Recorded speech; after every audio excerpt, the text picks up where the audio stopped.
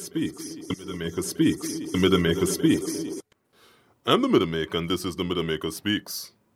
The NBA regular season is fast approaching the end. This drama-filled season has been a dream for the league. The NBA has had a 24-hour news cycle. That is the envy of every other league in North America. The Cavaliers have played the entire season with one finger on the implosion button. This is a team that parted ways with its championship. GM traded its second best player after awakening his latent desire to be a leading man. Kyrie would not have wanted out had the Cavaliers not tried to move him in the offseason. The team stunk up the joint with a mismatched defensive unit that went toxic by the trade deadline. IT couldn't recapture his pre-injury form and kept chirping, so they shipped him out. Jay Crowder, Channing Frye, Richard Jefferson, the Cavaliers' own first rounder, and the much maligned Iman Shumpert were also shipped out at the deadline. This was supposed to right the Cavaliers' ship, yet Hood, Nance Jr., Hill, and Clarkson don't seem to be enough. The Cavaliers still have the best player in the game, but even he is going to be hard-pressed to save this season. No wonder Cavaliers fans are peak watching. Gilbert sure looks like he knew what he was doing, holding on to the Brooklyn Nets pick. Michael Porter Jr. seems destined to be a Cavalier. Doesn't this season feel like the last of LeBron in a Cavaliers uniform? We will hear that no one knows, not even LeBron, really. Emotional gravity has only so much sway before it is eroded by the hard reality. LeBron is a Band-Aid in Cleveland, but a Band-Aid can only cover a gaping wound for so long. 7, 6, 5, 4, 3, 2, 1. It's been a fantastic run, but these 7 games could be the last regular season games for LeBron James in a Cleveland uniform. I wouldn't bet on anything else. The Golden State Warriors conspiracy is gaining momentum. Are the Warriors as hurt as we are led to believe? Or are they merely resting players for the playoffs? Conspiracy theorists would have us believe the latter. It is hardly likely that the conspiracy theorists are right, but there's some grain of truth to what they're saying. The Warriors learned quite a bit from their failed campaign of 2016. Kyrie and LeBron make for a dangerous duo. That duo no longer exists. Who can forget Mr. Celtics championship winning shot? That lesson aside, the Warriors also learn that you should not rush players back from injury. Steph Curry has a real injury concern. His ankle worries are reminiscent of his early days in the league.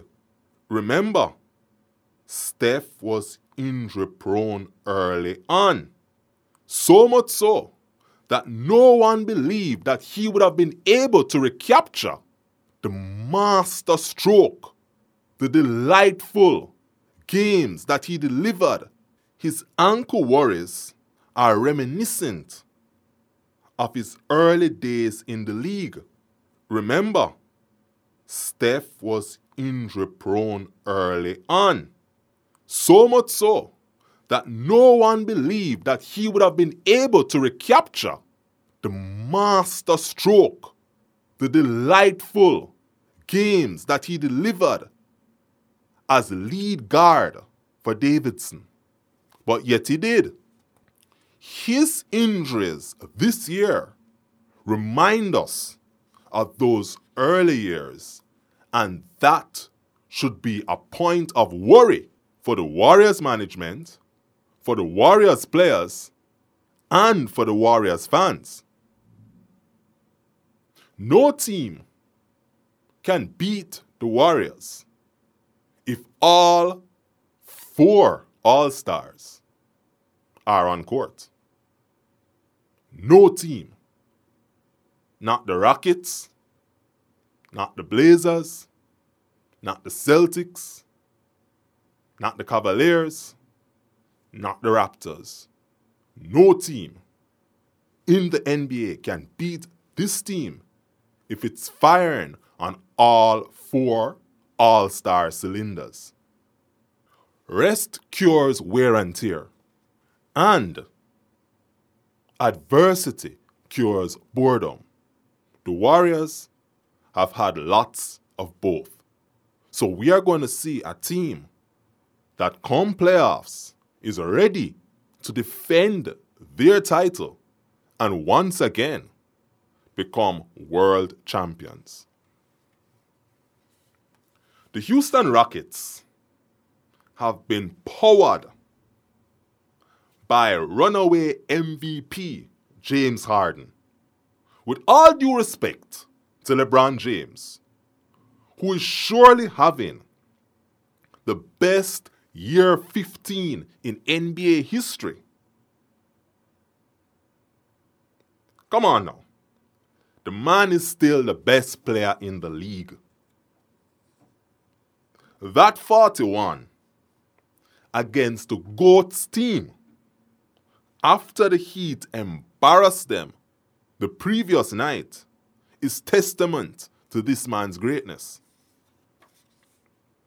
As great as he is, as great a season as he's having, as much as he's all that is keeping his present squad from plunging into the abyss, he is not the MVP. He is not the MVP. Anthony Davis has been on a tear since Boogie Cousins went down. He reminded us why many of us believed he was destined to be the next big thing in the NBA. As good, as spectacular, as unreal as Anthony Davis has been, he's not the MVP. The runaway MVP is none other than James Harden. Give Harden the MVP trophy right now. He is the MVP. The Harden-Paul experiment has been a major success. The major unknown for these two players is the playoffs. Both of these players have failed to deliver in the playoffs in the past, and we don't know if this season is going to be similar to previous years. Granted, they never played with each other before. Paul had Blake Griffin and company. Now he has Harden, and Harden is not the same Harden that existed in OKC when he played with Russell Westbrook and Kevin Durant. This is a better, newer, improved Harden. Harden didn't have a longer beard as he did. No. So that's a big difference. He has a longer beard now than he did back then. This is the new Harden. Harden is fit, Harden is in shape, and he and Chris Paul are dominating. They're staggering the pace, they're controlling the pace. And this is a team that is playing defense. James Harden, yes, he's a suspect defender. Definitely, we all know that. He has never really tried on that end of the ball, but he is proving that in spite of his limitations, he can power a team in the regular season. But the glaring hole happens to be their playoff resume. Will things change for Chris Paul and James Harden come playoffs? We are about to find out just how good of an experiment this is. The proof is in the eating, and we are going to find out come playoffs. The Toronto Raptors. We've not been on air for a little while. The Midamaker Speaks has been off for a while as we get prepared for the next phase of the Midamaker Network. Now, as we return, there's just one thing to note. We have received a lot of complaints and criticism from the Raptors faithful. And the main bone of contention that they have is that we have overlooked the Raptors on this pod. That's absolutely true. We have overlooked the Raptors. And the Raptors happen to have the best record in the Eastern Conference. And when all is said and done, the Raptors could have the second best record in the NBA this season. That's nothing to shrug at. That's a wonderful achievement. But unfortunately, that is a regular season achievement. When this pod started, this season, we did a preview of teams heading into the season. And what we said about the Toronto Raptors remains true today. Do you believe in DeMar DeRozan and Kyle Lowry? Those two players happen to be the engine that drives the Toronto Raptors. And if either of those two players happen to be off, that's the end of it for Toronto. Neither player is a superstar. They happen to be two very good players. And Toronto has improved in so many ways. It's new wine in old bottles. That's the Toronto Raptors. These players, same players, but they're playing a new style of basketball. And this new style of basketball is winning games. DeMar DeRozan, the man known for the long twos, that mid-range game, the style that belongs in yesteryear, has morphed into a three-point shooter. And he's making three-pointers. The Raptors are playing at a faster pace, scoring more. Dwayne Casey has done a masterful job in Toronto. Toronto is a real threat in the Eastern Conference.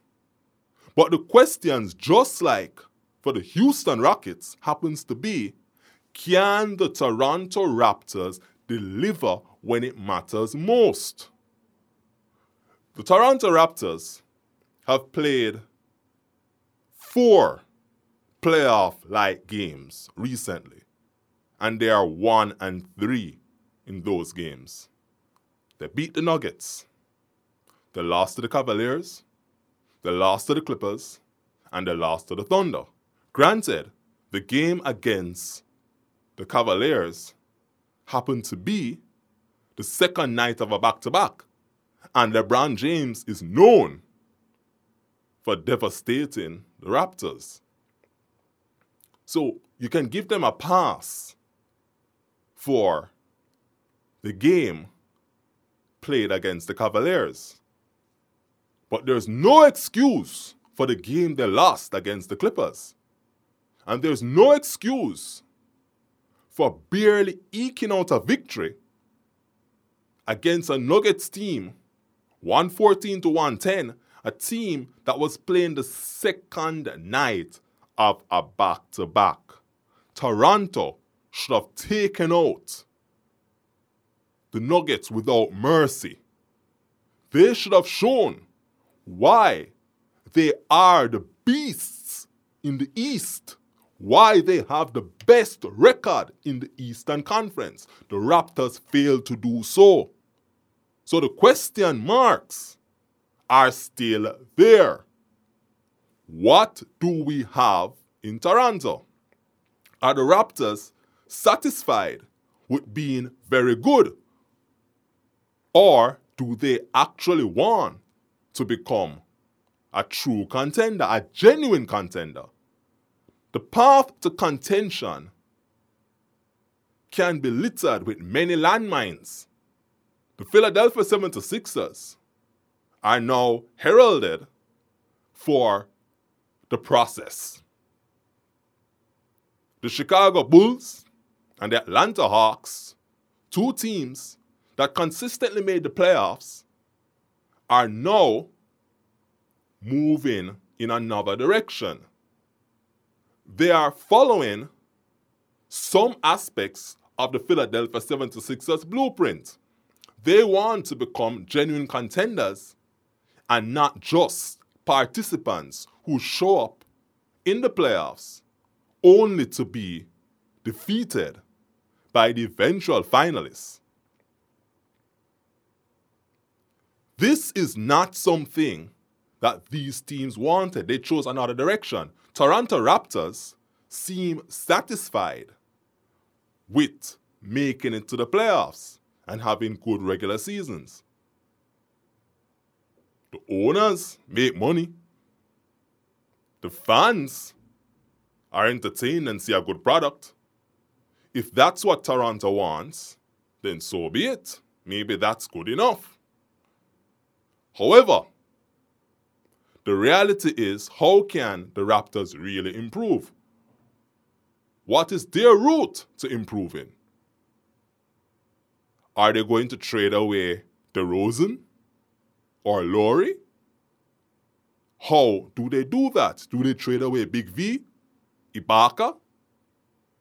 What's the value of these players on the market? These are questions that the Raptors have to answer. And if they fail to win the Eastern Conference, or if they're embarrassed, then these are questions which they'll definitely have to answer. Do they stay as they are, or do they take another route? Chances are they will stay as they are, rather than taking another route. But we're definitely going to be entertained as we find out. So, we have shown some love. We have definitely showed love to the Toronto Raptors. So, all the folks who have been saying to me, the Raptors are a good team, yes, we agree. The Middle Maker Network agrees. The host of the Middle Maker Speaks agrees. The Toronto Raptors are a good team, and they have the best record in the Eastern Conference. So, kudos to the Raptors. The Boston Celtics.